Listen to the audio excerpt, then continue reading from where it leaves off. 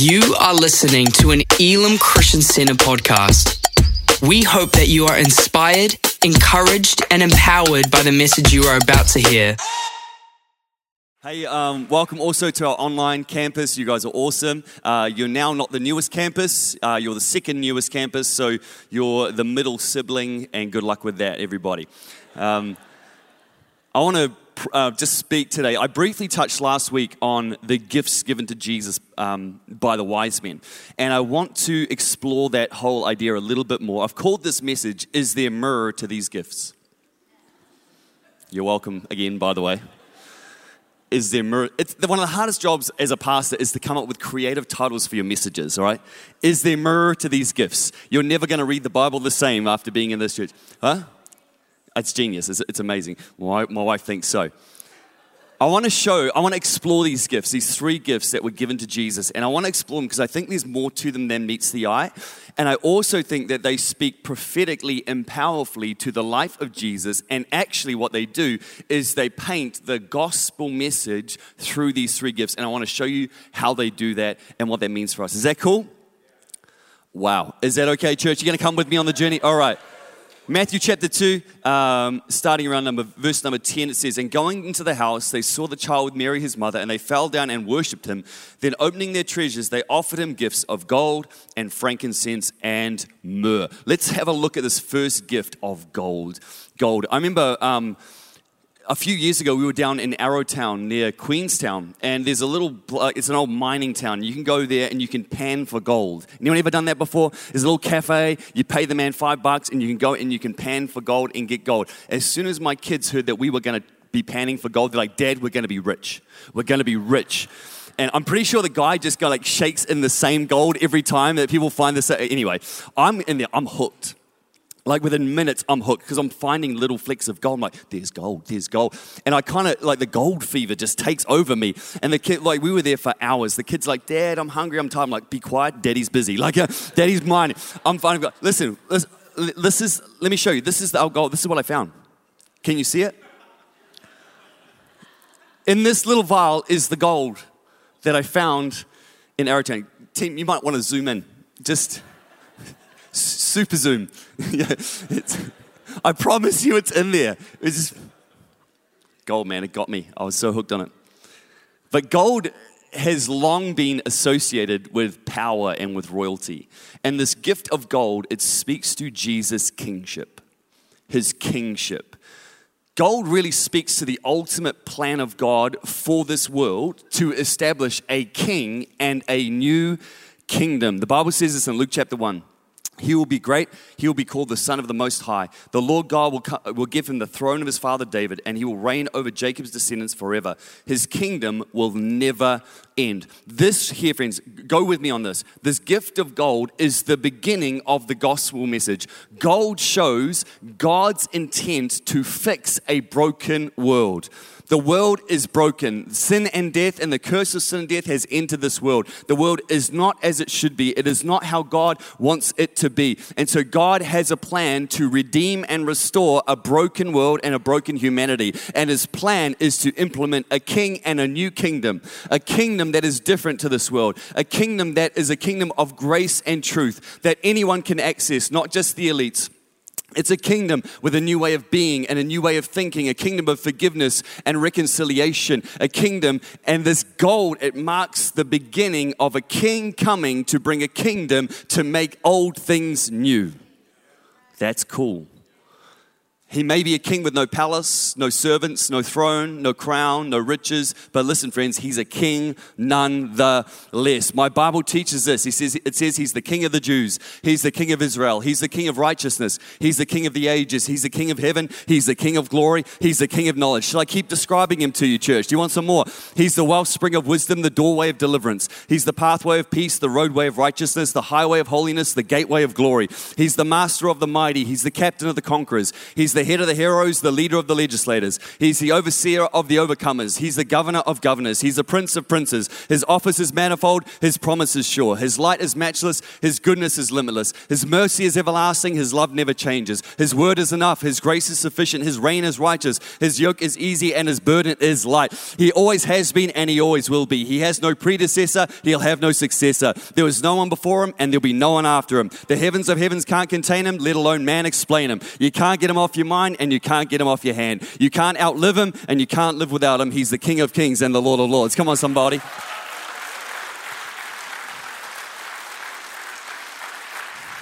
Friends, in light of this gift of God, who's your king? Who has the throne of your life? What sits on that place of power and authority and ultimate drive and motivation for your life? Is it money? Is it power? Is it control? Is it position? Is it possessions? Is it relationships? Is it career? What holds the throne of your life? Because he's not just a child born in a manger. He's a king come to establish a kingdom. Here's another question. Do you have a savior but maybe not a king? A lot of people like the idea of a savior. Like, I like the idea of being saved from my sin and, hell and everything and going to heaven. I like the idea of a savior, but I don't like the idea of someone telling me how to live. Like, I'll take the savior part, but I don't want the Lord part. See, he's not just a savior, he's also a king. And a king comes with a kingdom, and a kingdom has a way. It has a culture, it has a way of being and acting and participating in this world. See, friends, I want to ask that question again. Who is your king? Because he's the King of kings and the Lord of lords. The gold demonstrates to us he's a king with a kingdom. The second gift is the gift of frankincense. I have a small confession to make, church. I am a man. I love rugby and I love meat and I love steak and I love shooting guns and blowing things up, and I love action movies and I love things that boys like, but I also really like a smelly candle. You know what I mean? A smelly candle, like a nice aroma candle. Like, you light it and the room is filled with a fragrance. This brings joy to your heart. It brings peace to your spirit. It's a beautiful thing, a smelly candle. I love a smelly candle. We never short a smelly candle in our house. Always buy them, always get them. Whenever my wife comes home with things, I always say, what did you buy today? She says a smelly candle. It's all good in our house. No drama, no problem. Bring them all in. Bring the smelly. End of the day, light a smelly candle. It's a wonderful thing. Pastor Luke, do you have smelly candles in your house? No, you don't. Friends, you know what to get him for Christmas. It's a...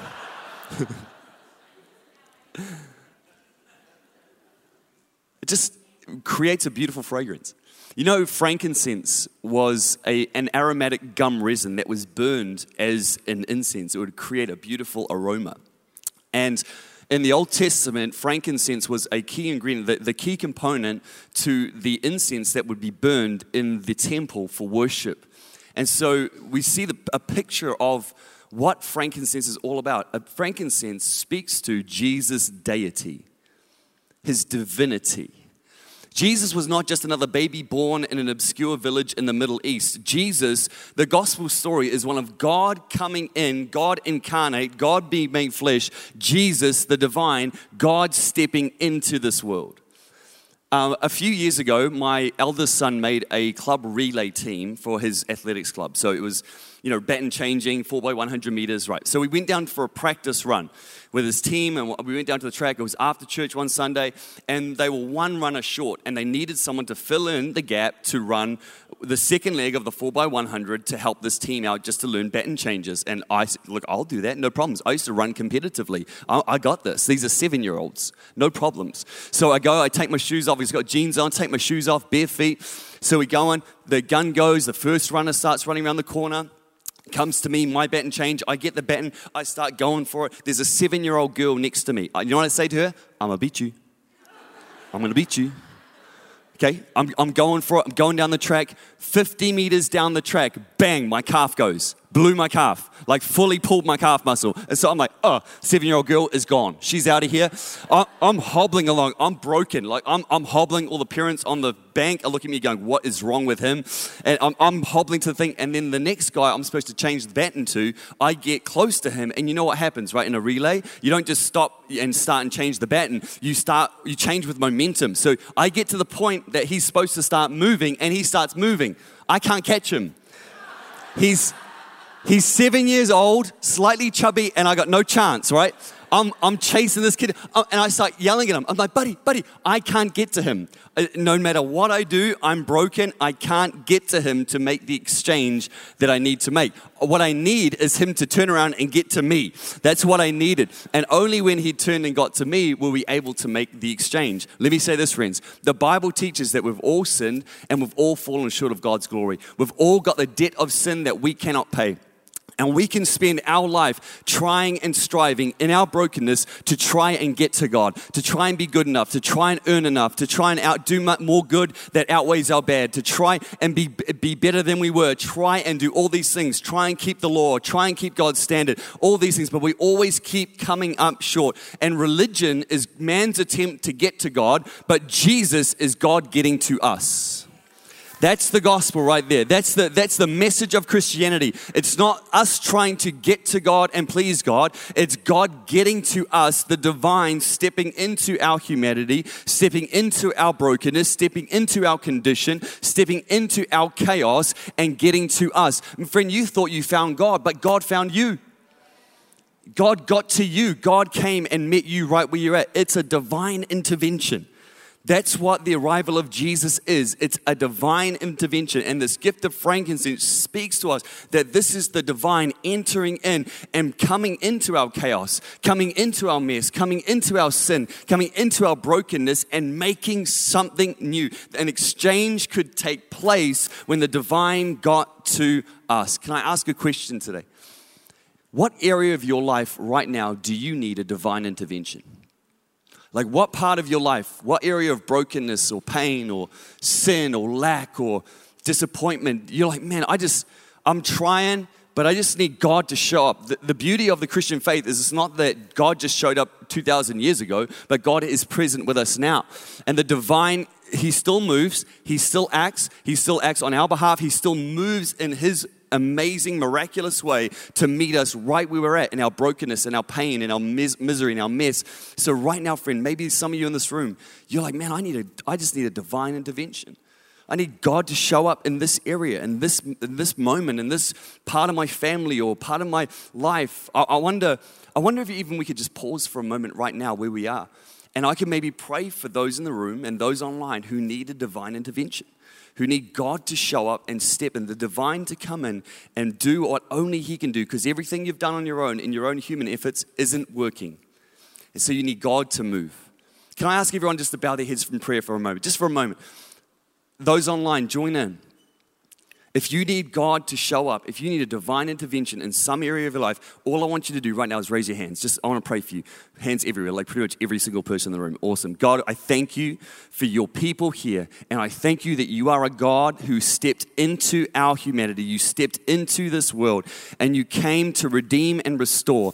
God, you are the one who brings that divine intervention. And so whatever issue, whatever circumstance, whatever situation, whatever problem, whatever issue is being faced by your people, I ask now in the name of Jesus, and we all agree, God, may your will be done. May you come and move in a divine way, bring healing and breakthrough and restoration and reconciliation and healing everywhere to every one of these lives. We ask this in Jesus' name. Amen. Amen. Come on, give God some praise this morning. The last gift that Jesus got was the gift of myrrh. Myrrh. Have you ever got a gift that you didn't know what to do with? Like at Christmas, you get the gift and you're like, you have no idea what to do with it. And you unwrap it in front of the person and you're like, oh, I love it. And you look to your husband and wife like, what is it? I love it. Or it's like that piece of clothing that you'd never wear. And you're like, Oh, I love that. So you know every time that auntie comes around, you got to wear it? Grieves your heart. That ornament that is ugly, you're like, oh, it's so beautiful. Wow. And then you got to put it on the shelf, and you take it down and put it in the cupboard, but then when that uncle comes around, you put it back on the shelf. Look, they love it. It's like the gift you don't know what to do with. Myrrh is kind of like that gift. Like, to give a child myrrh is odd. Myrrh, again, is another aromatic kind of gum resin. And myrrh in that time was most closely associated with the preparation of a body for burial. It was often used as an agent for embalming. What a weird gift to give a child. Imagine Mary, she's like, I get the gold, we can do stuff with that. Frankincense, we can burn that, that'll smell nice. Myrrh, weird. Don't know what to do with it. It wasn't a practical gift for a child. It was a prophetic gift. It spoke prophetically, and it showed that these wise men knew who he was and what he was going to do. Because myrrh speaks to his death. Myrrh speaks to his death. And I'm like, it amazes me. It blows my mind that from the very beginning, right at the start of the life of Jesus, right at the start of God showing up, there is a picture of his plan that he was a king coming to establish a kingdom. He was divine and that he would die. It's amazing that right from the beginning, the death of Jesus is already marked by the gift given to him as a child at Christmas. The death that the life he would live, and the death he would have on a cross that would pay the debt of our sin, your sin, my sin, the sin of the world. He would take our payment, our punishment. He would take it on himself. He would pay the debt. He would defeat sin and death, and he'd rise again. Wow. Matthew 20:28, just as the Son of Man did not come to be served, but to serve, and to give his life as a ransom for many. One of my favorite Christmas songs is from probably a band or a Christmas album you've never heard of. It's from a band called Relient K, and it's an album called Let It Snow Baby, Let It Reindeer. It's a great album, highly recommend it. But one of their songs, they sing these words. They say, I celebrate the day that you were born to die, that I could one day pray for you to save my life. I'll say it again. I celebrate the day that you were born to die, that I could one day pray for you to save my life. I wonder today if there's those in this room who've never made a decision to surrender their life to Jesus, to pray for him to save their life. See, all these gifts given to Jesus, they lead us to a point where we get to now receive a gift. It's called his gift of grace. That a king came, the King of heaven came. He was divine, fully God, fully man, and he gave his life as a ransom for many. And he extends to every single person in this room, in this planet, he extends to us his free gift of grace, forgiveness for your sin. That attempt to try and get to God, guess what? He got to you. He's bridged the gap. You get to have right standing with God, forgiveness for your sin, a new start, a brand new life. It's called being born again by the Spirit of God. God makes you new from the inside out, not the outside in. You get to walk into the plans God has got for your life. He's not just a king with a kingdom. He's got a plan for you in it. And then, friends, there's this great promise of eternity in heaven with him. And I want to pray for you today. If you're here today and you're far from God, you don't know Jesus, or maybe you've been with him before, you've walked with God, but you're far from God today, I want to pray for you today. Can we bow our heads for a moment? Just close our eyes. If you're here today and that's you saying, Steve, that's me. I need to get my life right with God. I'm far from God, or I've never made that decision before. I want you to pray this simple prayer with me. Just say these words. Say, God, today I surrender my life to you. I know I've sinned and I've messed up, but I believe, Jesus, you died for me. So right now, I turn from my old ways and I turn to you. I ask you to come into my life. Be the Lord of my life. Take control. I choose from this day to live for you. In Jesus' name. Just with your eyes still closed and every head bowed. And those online, if you prayed that prayer, if you made that decision, either for the very first time or you're getting right with God today, can I just say I'm so proud of you. You're amazing. And I want to give you an opportunity to take one little step of faith. What I'm going to do is I'm going to count to 3. When I get to 3, if you prayed that prayer and you meant it, I want you to be really brave right where you are, and I want you to put your hand up nice and high. I'm not doing that to embarrass you. I'm not doing that to call you out. All I'll do is I'll see your hand, and you can put it straight back down. If you're online today, there's a button that's coming up in the chat that's saying, I raise my hand. I'm saying yes to Jesus. Make sure you click that button. Are you ready, friends? On the count of 3, be bold, be brave. 1, 2, 3. Hands up nice and high right now. Awesome. God bless you. God bless you. God bless you, my man. God bless you. Right down the back. I see you too. God bless you. To my right. God bless you, brother. I see you there too. Yes, sir. Thank you so much. Yes, on my right there too. God bless you. Yes, ma'am. Yes, right down the back on my left. God bless you too, ma'am. Awesome. Awesome. Okay, you can put your hands down now if you've got your hand up. Anyone else? You're saying, yes, Steve, that's me. That's me. That's me. Awesome. Online, we see you. Thank you so much. Yep, another one online. We got you too. Thank you so much. You're amazing. You're amazing. Well, God, we thank you so much for what you're doing here in the life of this church. God, I thank you for those lives that have now turned back to you. And God, I bless them. I pray they'd know the full, free, and abundant life, Jesus, that you came to give them. We honor you for them, God, and we thank you for them. We bless them in Jesus' name. Amen. Come on, church, put your hands here. How cool is that? Thank you for listening to this Elim Christian Center podcast. Please subscribe to keep hearing more life-changing messages. For more information about our church, please visit www.elimchristiancenter.org.nz.